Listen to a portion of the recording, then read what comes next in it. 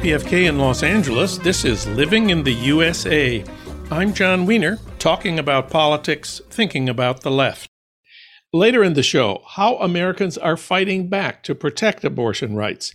Now it's all up to the states, where grassroots groups are preparing an enormous logistics operation to move people across entire regions of the country that are about to go dark on abortion. Amy Littlefield will report. She's the nation's abortion access correspondent. Also, why did we stop believing that people can change? Don't we want people who did bad things or supported Donald Trump to understand their errors and change their ways? Rebecca Solnit will explain how people change and why we care. But first, today's political update with Harold Meyerson. Of course, he's editor-at-large of the American Prospect. Harold, welcome back. Always good to be here, John.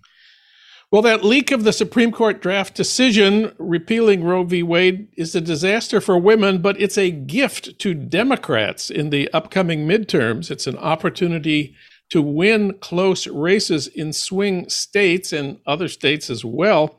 We need your report on how things have changed in the midterm outlook and where they have changed.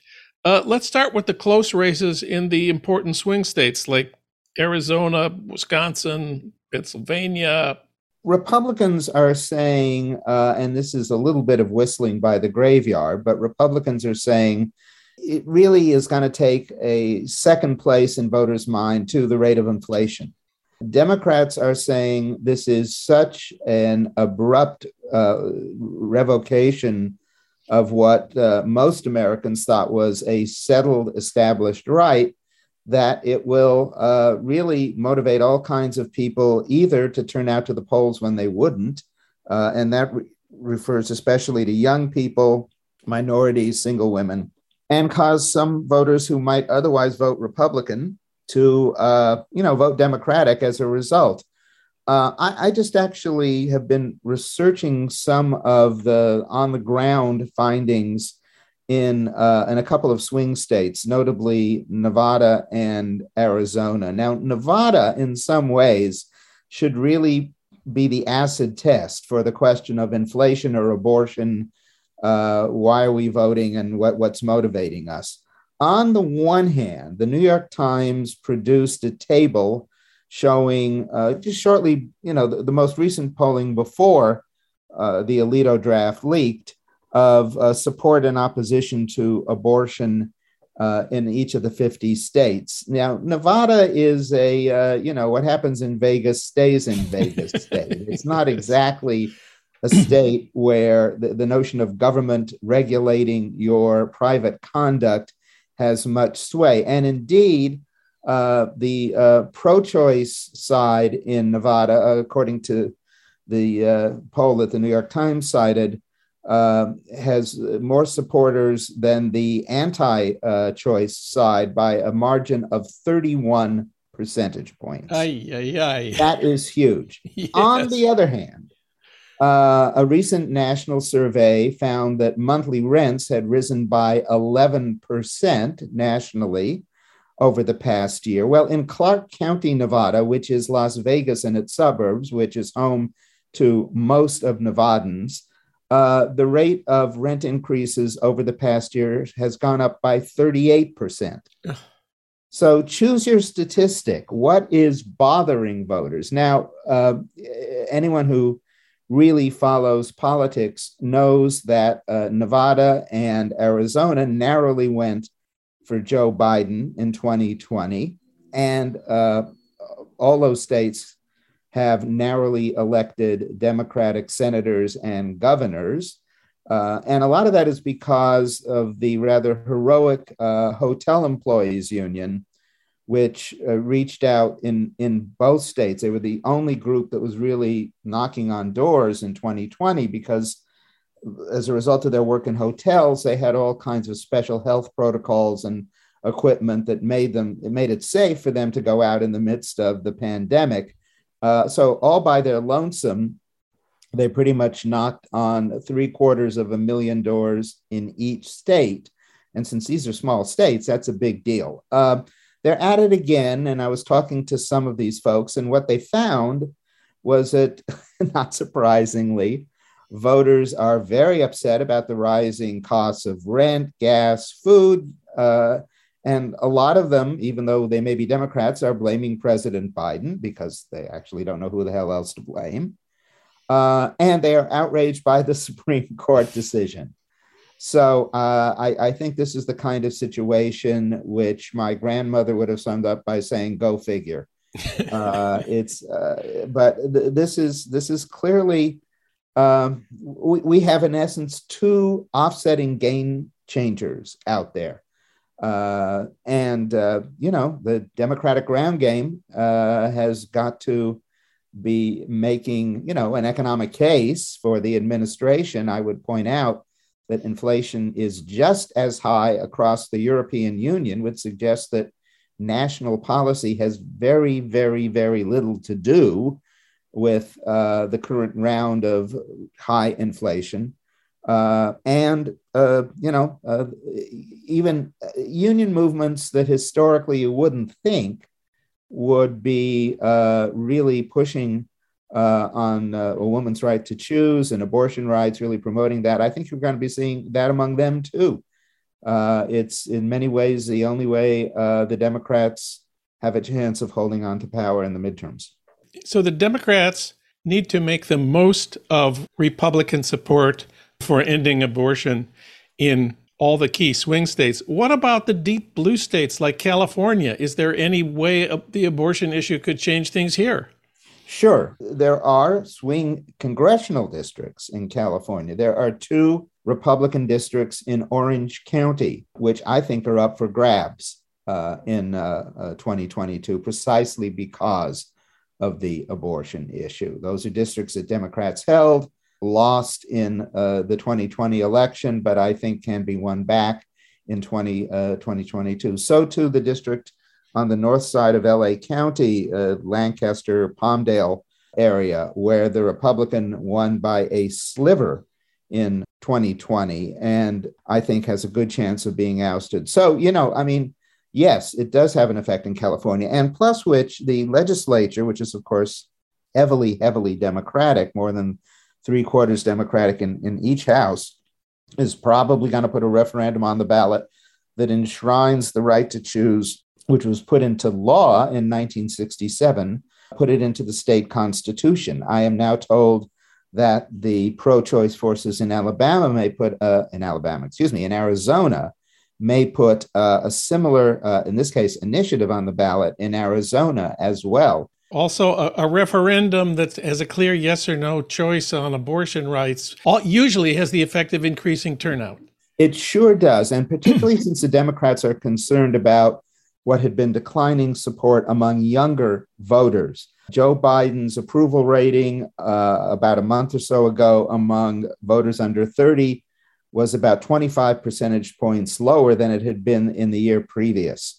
So what's going to get those voters of prime childbearing and need contraception and sometimes elect to have an abortion and want the right to choose an abortion? What's going to get those voters to the polls who otherwise would have stayed home? So this works with several distinct constituencies for Democrats, particularly, I would say, among the young and among maybe, professional women who might be independent or even Republican, but who cannot abide the notion of the government telling them what they can do with their bodies. These are the famous suburban Republican women.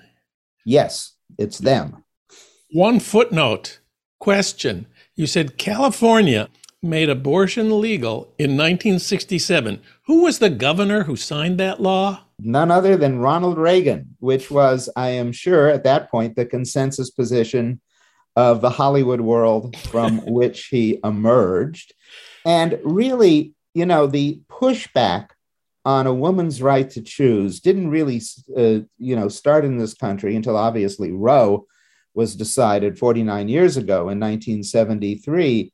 But if you look at the public opinion polling, it's not Catholics, it's not rank and file Catholics who are against a woman's right to choose. It's more Protestant evangelicals who had no particular position on this until the mid-70s. And for them, it was more an issue of showing that they were opposed to feminism and that it was destabling patriarchal order.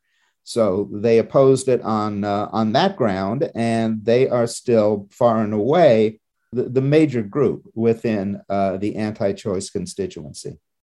So we've talked about some of the swing states. We've talked about the deep blue states. What about Florida, very important state, which has a potential Republican alternative to Ronald Reagan and Governor Ron DeSantis? Where does abortion stand as an issue in Florida?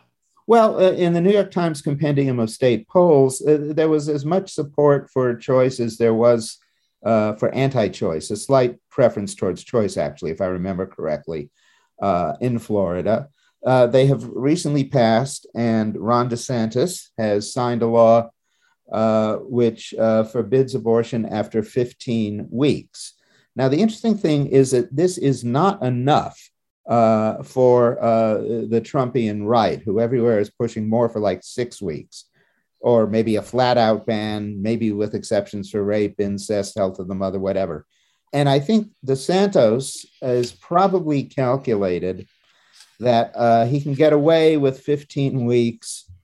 If he's running for president, which he is, the ideal thing would be to move to maybe something like outlawing abortion after 6 weeks.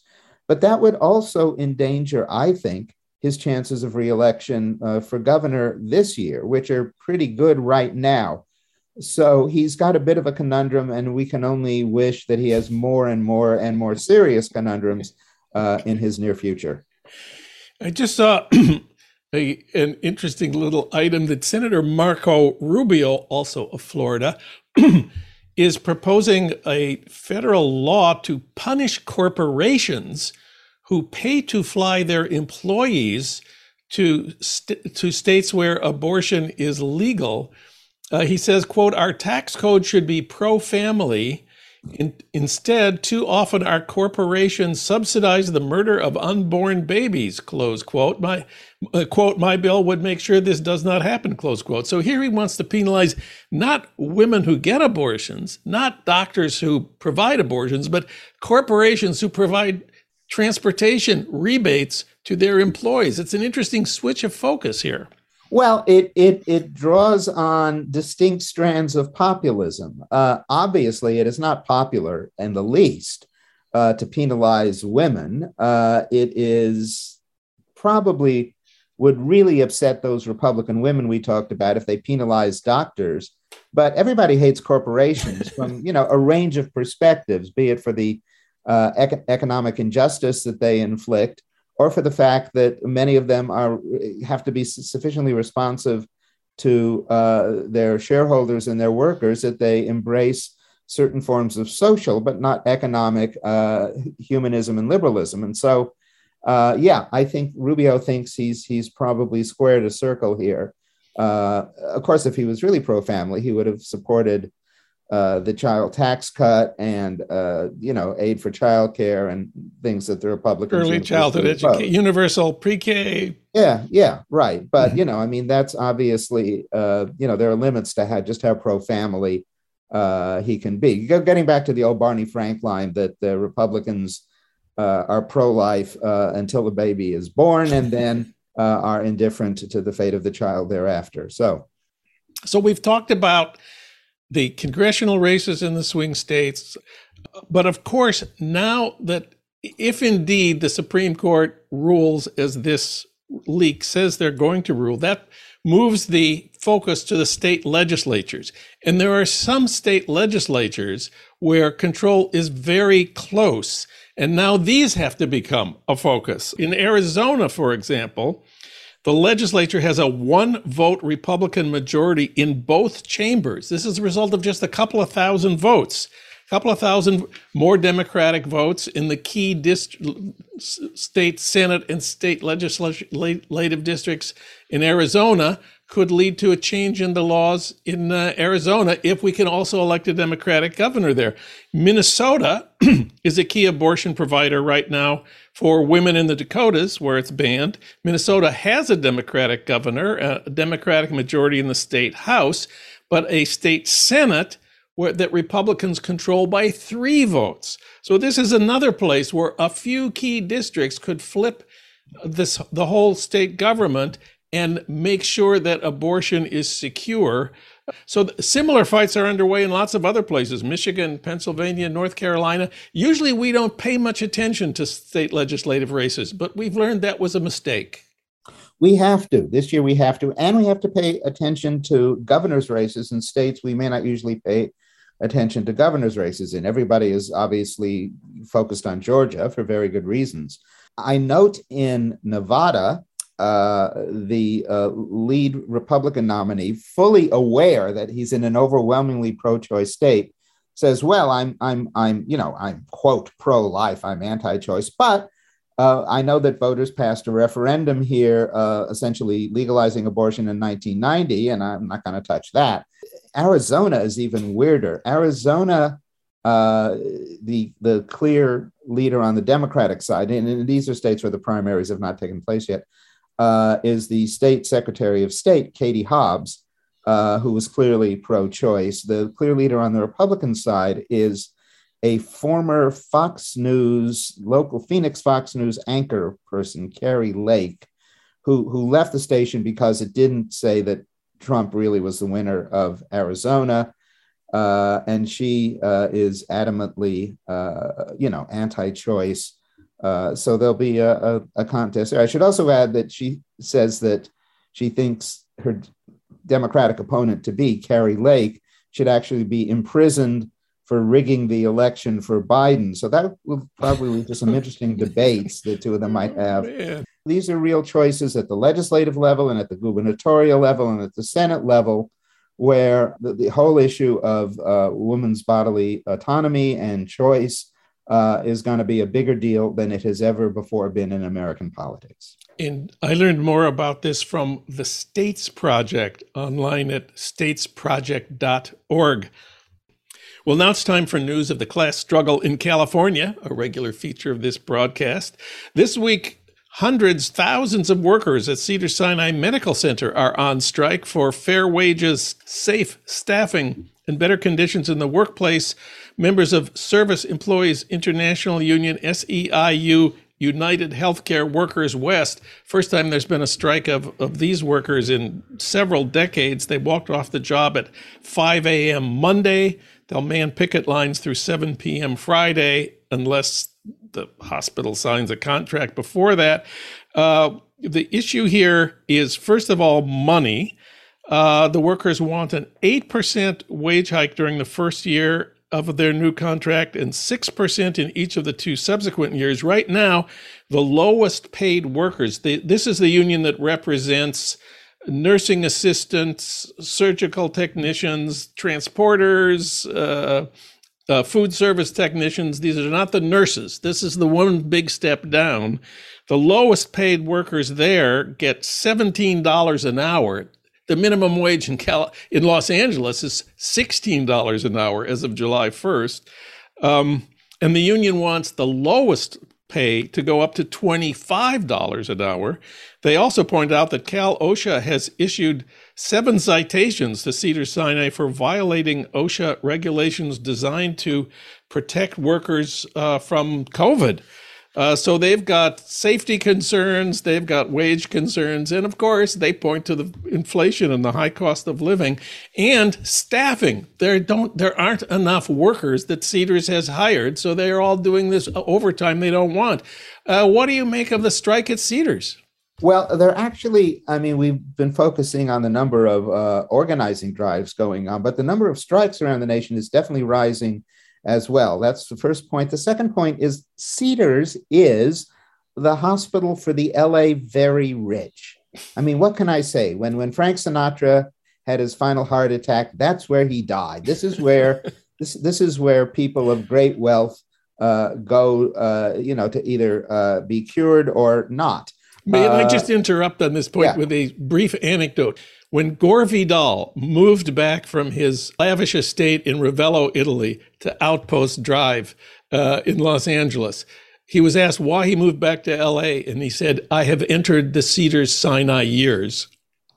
There you go. From Gore Vidal to Frank Sinatra, this is a hospital that can afford to pay their workers a living wage.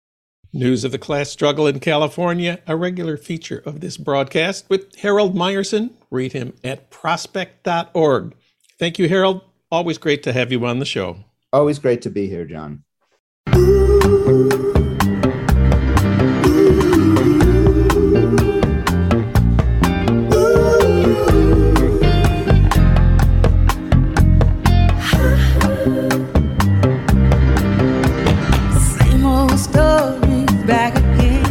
It's the same old story. This is Living in the USA, and I'm John Wiener, talking about politics, thinking about the left. How Americans can fight back to protect abortion rights. The Supreme Court, in that leaked opinion overturning Roe v. Wade, did not say abortion is banned in America. The court majority said there is no constitutional right to abortion, so it's up to the states. State governments can protect abortion rights or they can ban them. So the battle for abortion rights now is in the states, and what does that mean for us? For comment and analysis, we turn to Amy Littlefield. She's the nation's abortion access correspondent and a journalist who focuses on reproductive rights, healthcare, and religion. Amy, welcome to the program. Thank you so much for having me, John. Well, let's note that the abortion rights battle started not in Congress, not at the Supreme Court, but in the states, the big states that passed abortion rights before 1973. And that's what finally got to the Supreme Court and culminated with passing Roe v. Wade. And then the southern states started cutting back on abortion rights. And then that finally got to the Supreme Court now. So really, it's always been about the states. Congress could pass the Women's Health Protection Act, which would protect the right to legal abortion in every state. The vote in the Senate will be, I understand, on Wednesday. We go live before that vote will be taken, but we don't expect it to pass because it would require the filibuster to be suspended, and our friends Joe Manchin and Kyrsten Sinema have said they are not going to vote to suspend the filibuster to pass the Women's Health Protection Act. So that's not going to happen. So the states. Let's talk briefly about the political battles which are underway in the states. What are some of the important ones we should know about? Well, I think in the immediate aftermath of the Supreme Court's decision becoming official, right? So that hasn't happened yet. We have a draft opinion that's been leaked. In the coming weeks, the Supreme Court's actually going to make that decision official. When that happens, what we can expect to see is a country divided and states heading rapidly in two completely separate directions. So we expect that about 26 states, so about half the country, will either ban or heavily restrict access to abortion altogether. So these are states that will seek to make abortion a crime. Once again, in many cases, right? And then we'll see the remaining states in the country to some degree working to shore up abortion access. And there have been a lot of encouraging proactive efforts at the state and even at the city level to preserve abortion access, to shore up clinics, to create the infrastructure that's going to be needed to receive a huge influx of patients from other states, and to make that travel and childcare and all of the various other elements of logistical machinery that have to come into play there, to make all of that accessible to low-income people who are going to have to travel, in some cases across whole regions of the country, in order to reach the nearest clinic for abortion care. So that's sort of the immediate impact that we can expect to see. And I think if you ask organizers who have been working in states, especially red states, especially states that have been limiting abortion access step by step, law by law, waiting period by ultrasound law, by, targeted regulation of clinics over time, if you ask those organizers, they will say the fight to preserve abortion access has always been in the states. It has always been a local battle. But the national movement for abortion rights has not always treated it that way. So The most immediate task right now is getting people who need abortions in states where it's going to become difficult or impossible to states where they can do it. So there's an enormous logistics operation underway, you have written in The Nation magazine.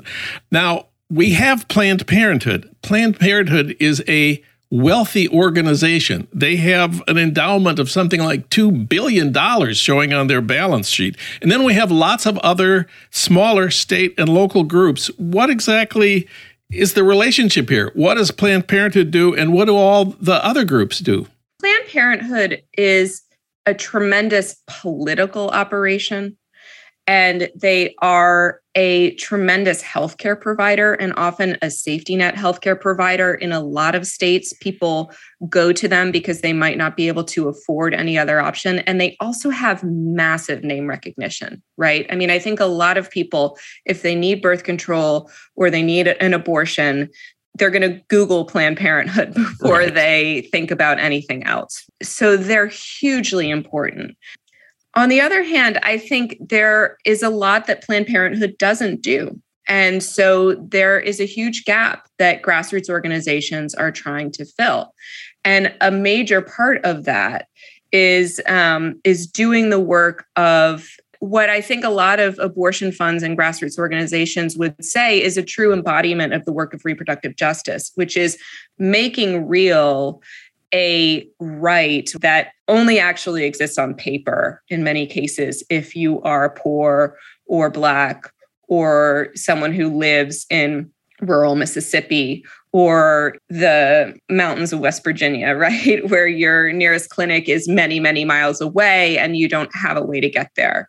And so a lot of the energy and momentum of the abortion rights movement in recent years has gone into these grassroots abortion funds, and their work is sometimes pretty boring and unglamorous. And it is buying bus tickets, scheduling, sometimes looking at the metro or the trains and buses in a city like Chicago or DC and trying to figure out how is this patient going to get from point A to point B, arranging airfare. I mean, I've talked to groups. There's an abortion fund that serves Indigenous patients that arranged for a private plane to come get someone at one point in the COVID pandemic.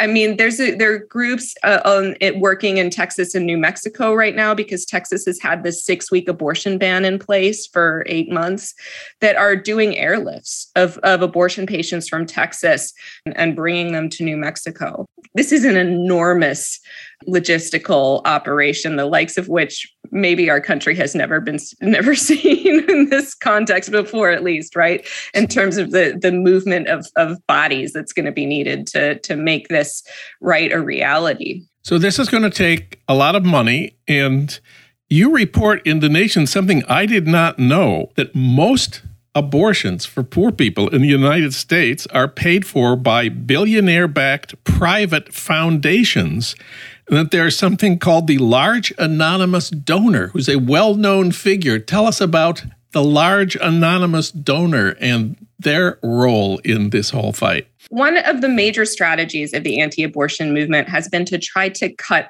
off as much public funding of abortion as they can. Some states do pay for Medicaid coverage of abortion using their state budgets, but otherwise, because of the Hyde Amendment, this longstanding ban on federal coverage of abortion, private funding needs to fill in this enormous gap. Sort of the backbone of that is the Susan Thompson Buffett Foundation, which is known as a large anonymous donor. They are quite secretive. Buffett, isn't this the Sage of Omaha's wife that we're talking about? This is the late wife of Warren Buffett of Berkshire Hathaway fame. I mean, he's not maybe the first person who you would think of as an abortion rights and access champion, perhaps. The Buffett family has sort of a constellation of private family foundations funding a lot of, reproductive health and gender justice causes. I've heard people refer to the Susan Thompson Buffett Foundation as Vlad, the very large anonymous donor. Like that's a sort of tongue-in-cheek nickname for Warren Buffett in the field.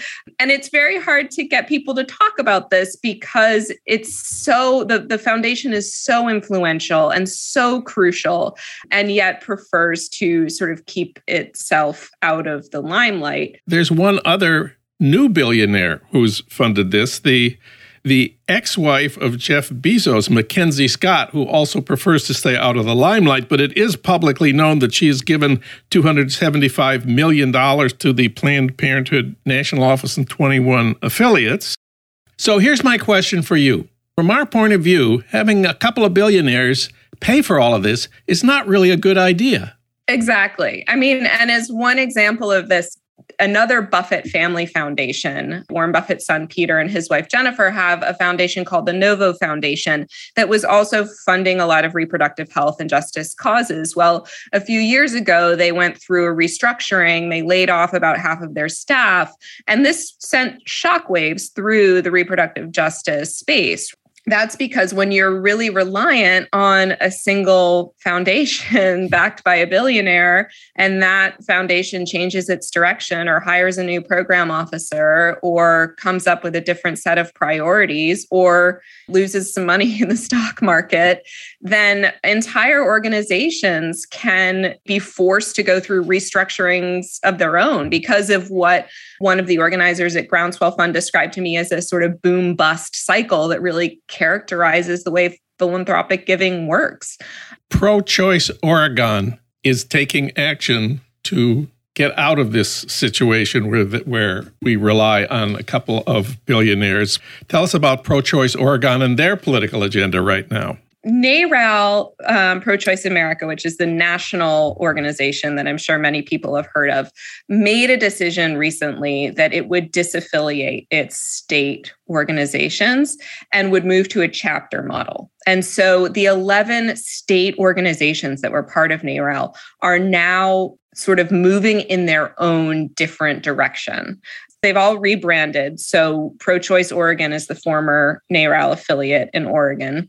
Pro-Choice Oregon and their allies in the state of Oregon are really far out front, and they have mobilized to get the state legislature to authorize $15 million to create a reproductive health equity fund to shore up access to abortion in the state. And this is hugely important because we're seeing Idaho, for example, passing legislation that goes rapidly in the other direction to try to ban most, if not all, abortions. We're understanding that states along that coast and the East Coast and certain pockets of the country are going to become hubs. They're going to become destinations for abortion access. And so the organizers I spoke to there said, you know what, this is really the direction that the whole movement needs to be going in. And the states, unlike Congress right now, are really a place where dramatic victories can be achieved. We've talked about the national political picture. We've talked about the immediate need for funding to get people to places where they can get abortions. And there's also the longer term task, what you call deep, slow educational work, organizing that will not only help people safely access abortion in the short term, but will change how people, especially people of faith, think about abortion in the long term. This is something you know a lot about, the work being done by church groups, not only to provide funding, but the vast time and energy they dedicate to shaping how people think about abortion. In the nation, you focus on a group called Faith Choice Ohio. You call it the future of abortion rights activism. Tell us about them. Faith Choice Ohio, this is another group that used to be part of a national umbrella called the Religious Coalition for Reproductive Choice. They're now fully their own organization. And I attended a training that they did last September where they had about 20 people. Everyone was on Zoom. Some people were members of the clergy. They were even wearing their clergy collars, right? Some people were just sitting there in their t-shirts, hanging out at the end of a day, ready to learn how to help people self-manage their abortions. And this training was remarkable to me because it was framed in the language of faith and religion and sort of the moral case for helping one's neighbor in a situation like this. And I think in one sense, this is really important because helping people get access to safe abortion-inducing medication is going to be a hugely important part of the organizing in the post-Roe landscape. Unlike before 1973, we now have safe medication that can be used to induce an abortion. And so part of what this group is doing is training clergy members so that when someone comes to you and says, I need help, I can't make it to the nearest clinic that's 4 hours away, or I can't fly, to Oregon, that they have the resources and the training and the understanding to know how to help someone in that situation. But the other part of this that's so important is that churches have been the base of power for the religious right. And I think the anti-abortion movement has been extremely skilled at organizing in those spaces, in making sure that abortion is part of Sunday school classes and sermons, and that pastors are talking about it from the pulpit. And this has been a decades-long project of reaching people in their places of worship and in these really important, intimate spaces of their lives to, preach about abortion. And Elena Ramsey, the head of Faith Choice Ohio, was one of those people. She grew up in Ohio, going to the Assemblies of God Church, and she would hear all this anti-abortion messaging that she absorbed until she herself was raped in college. And that sort of opened up a different perspective for her. And so I think that work of culture change, of educating people that you can be a person of faith and still believe in the right to abortion, and even believe that supporting the right to abortion is part of your faith. That is a sort of granular grassroots work that I think really has to be done by organizations based on the ground in communities like Ohio. In conclusion, let's not forget that the right to abortion passed because of a national movement that was rooted in states and cities. And overturning Roe now may be a move that leads to a revival of that movement and its transformation into something stronger. Because after all, the great majority of Americans support the right to abortion. It's been about 60-40 in favor for decades now. In the most recent poll, only 8% of Americans said abortion should be illegal in all cases. So the great majority is with us. It is a grim time. We have a lot of work to do, and it's good to be in this fight with such good allies, the ones you have told us about and the ones that you report on. So thank you, Amy Littlefield. She's the nation's abortion access correspondent. You can read her new cover story, The Fight for Abortion After Roe Falls, at thenation.com. Amy, thanks for your work, and thanks for talking with us today. Thank you so much. It's been a pleasure.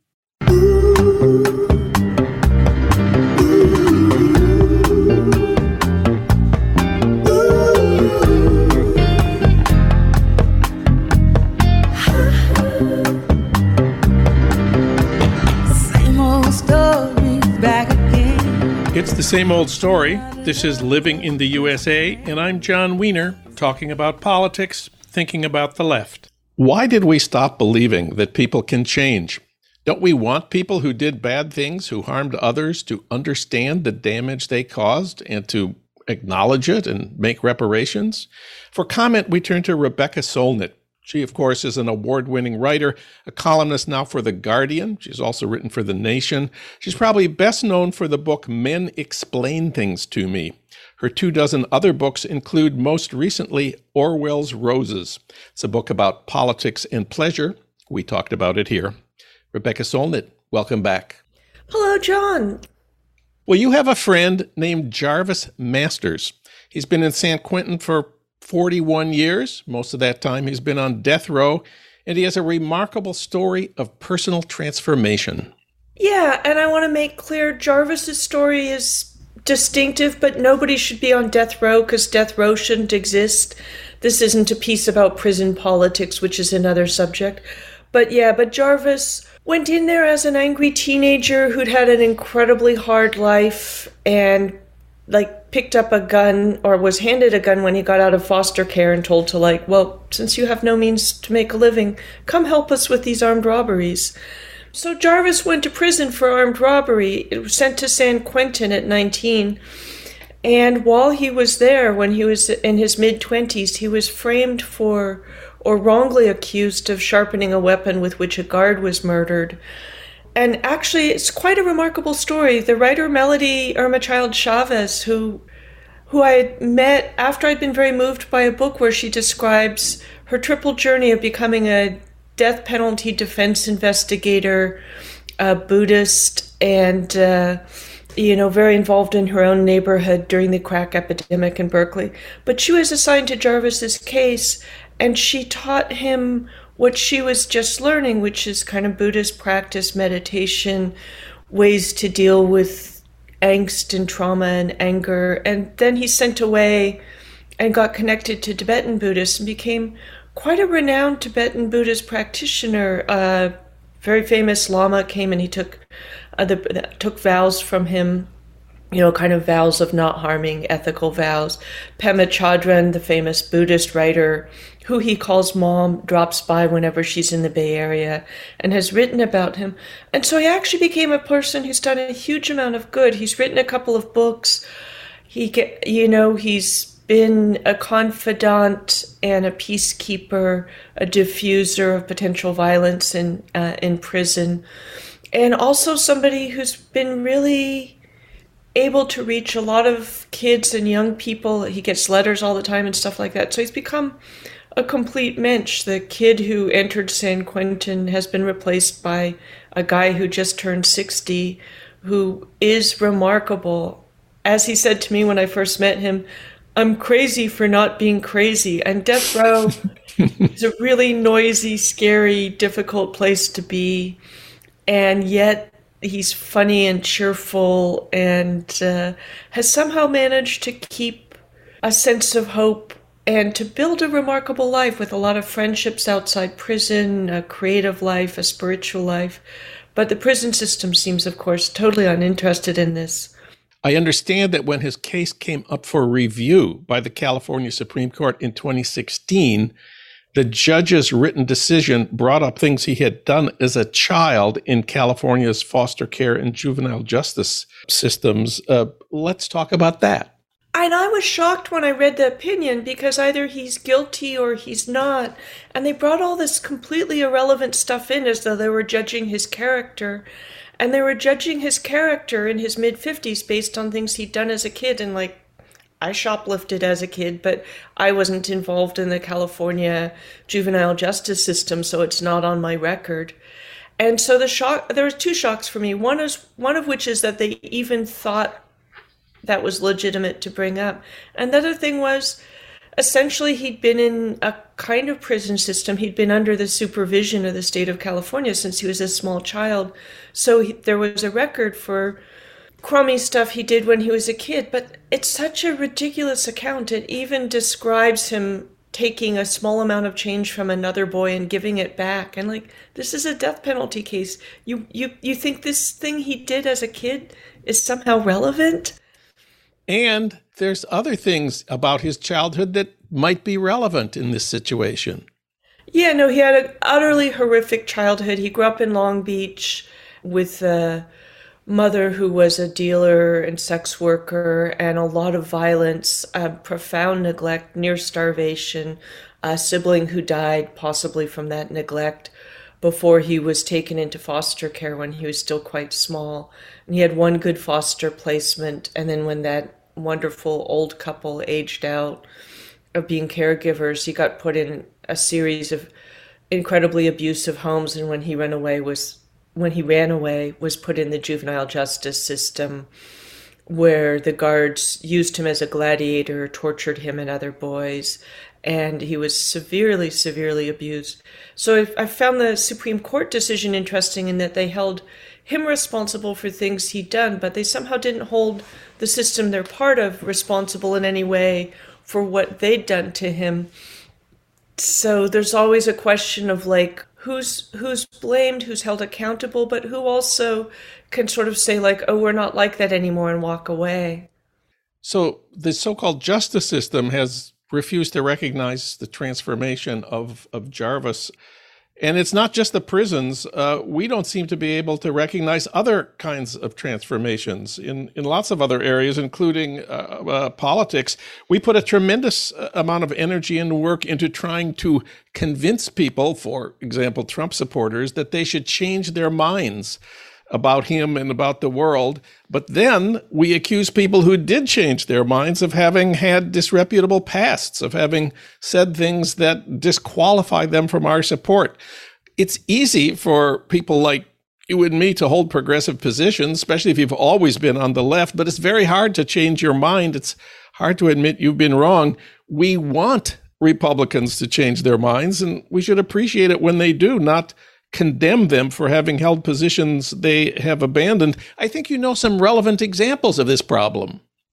Oh my God, do I ever? Of course, there's Elizabeth Warren, who was born into a conservative, Oklahoma family and was just reflexively a Republican as a young woman. And I think she deserves a lot of credit for looking at the data herself and realizing that poor people were getting screwed. Poverty was being produced through the systems of government, and becoming one of the country's leading progressive figures. But the Republican past was constantly brought up by people who preferred other candidates in 2020. And I feel like people who've actually changed deserve more credit. Like you and I were born into kind of progressive Jewish families, and okay, in my case, half Jewish, but, progressive on both sides, and didn't have far to go. And I admire people who've made the journey, and I found the same problem when I was on tour for this Orwell book. People wanted to tax me with, how could you write about this person who is anti-Semitic and homophobic, etc.? And he was as a young man, he reflected unthinkingly the values around him from his kind of upper middle class imperialist upbringing.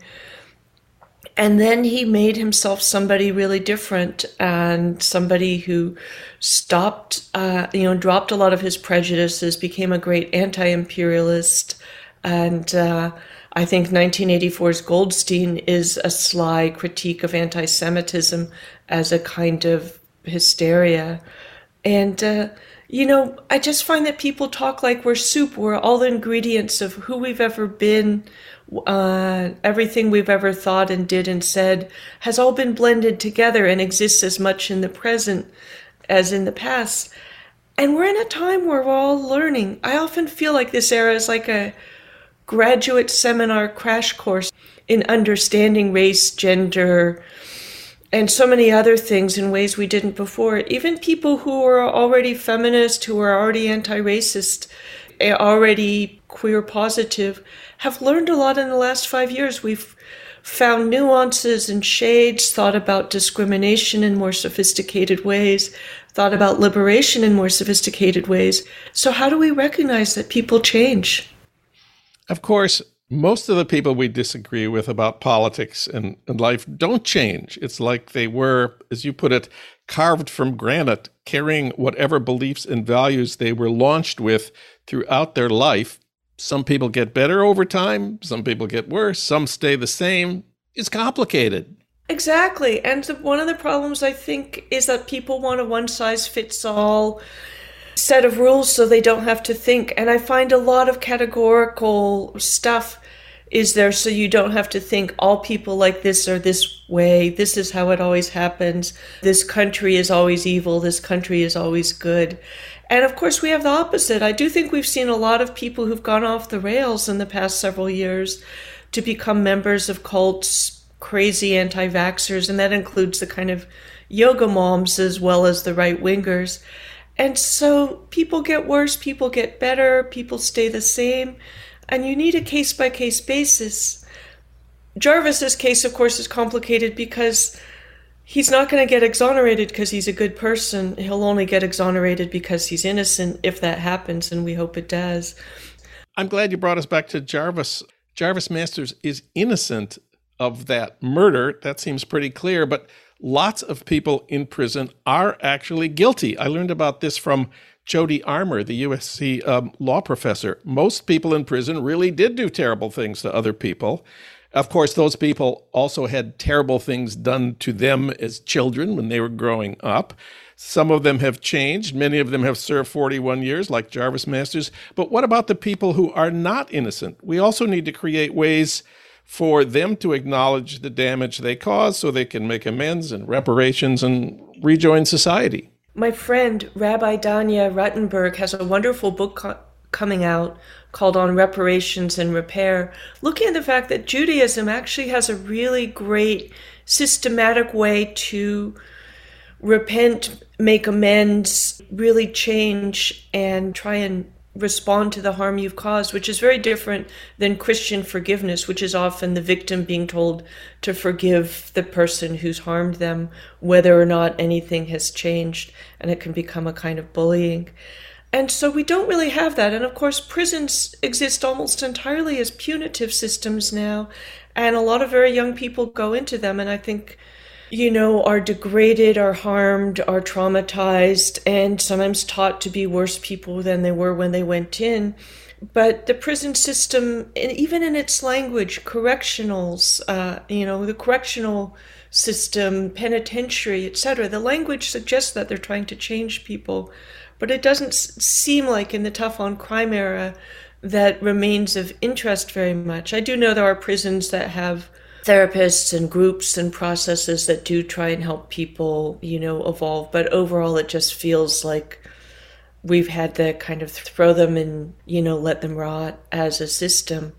And also no way to receive people when they come out and help them make that transition often enough. What is this argument about how repenting is part of Jewish tradition? According to Rabbi Danya, who knows her Talmud and is a great scholar, there are these very clear steps and processes for people to apologize, make amends, show that they've changed. And it's really a series of steps before you're ready to be received back as not the person who did the harm. And it's kind of wonderful because it is systematic, it's clear. It's actually very generous, and it suggests that you may have done harm, but you don't have to be that person forever. But it's also tough, where it's not like Christianity, where it's like, oh, but then, something miraculous happened and the Lord forgave me. It's like, Christian forgiveness is often about your relationship to God, not to the person you've harmed.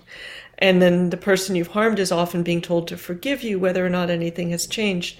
I've heard from a lot of women raised in conservative Christian circles about that kind of bullying, that you have to forgive your husband's violence or adultery or whatever, because that's what it means to be a good Christian woman. And good Christian man doesn't necessarily mean that he has to make amends, repent, change. So Judaism has that process. I think American society as a whole doesn't. But this exists in much more informal ways. The way that we look at people and judge them, I sometimes feel social media is just our way of having recreational judging on strangers far and wide. And, and we don't really look at, are they the same person? Am I the same person I was 30 years ago? I know I've learned so much, even in the last 5 and 10 years.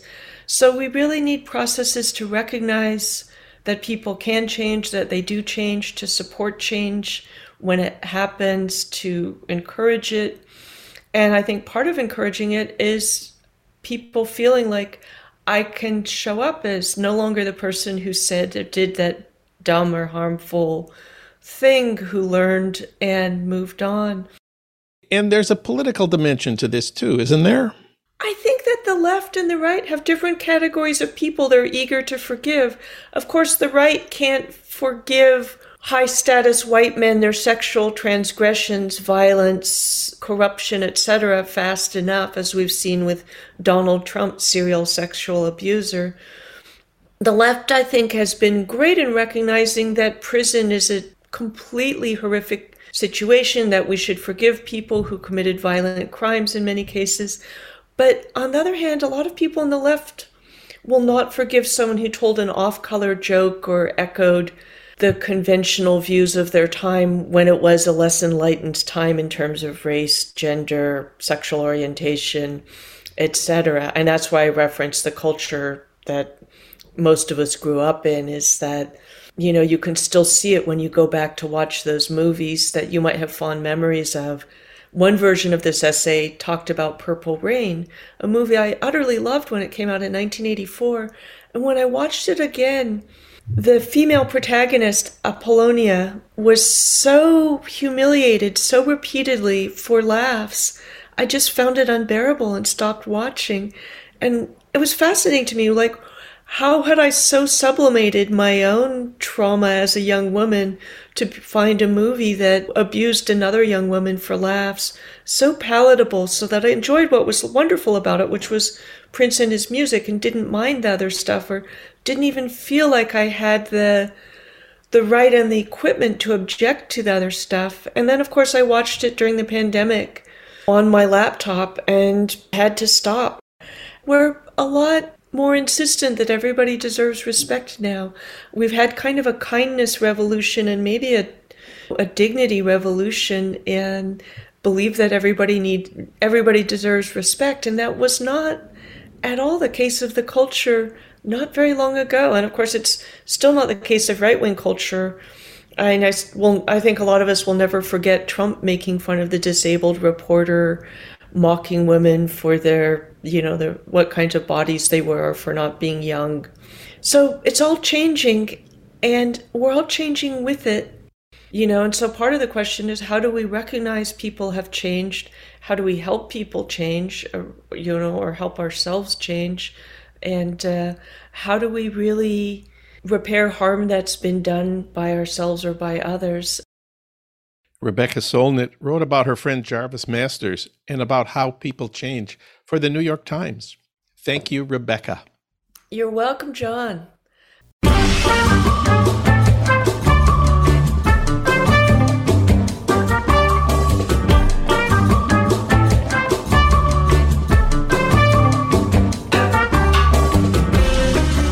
That's it for today's Living in the USA. Our sound editors are Will Broughton and Alan Minsky. Our social media maven is Renee Reynolds. KPFK's programming traffic director is Matt Perez. Thanks as always to Ry Cooter for our theme music, Mambo Sinuendo. Living in the USA is recorded and produced at our Blythe Avenue studios in Los Angeles. If you miss part of this show or any of our recent shows, you can listen online anytime you want at livingintheusapod.com. I'm John Wiener. We'll be back next week talking about politics, thinking about the left, and living in the USA.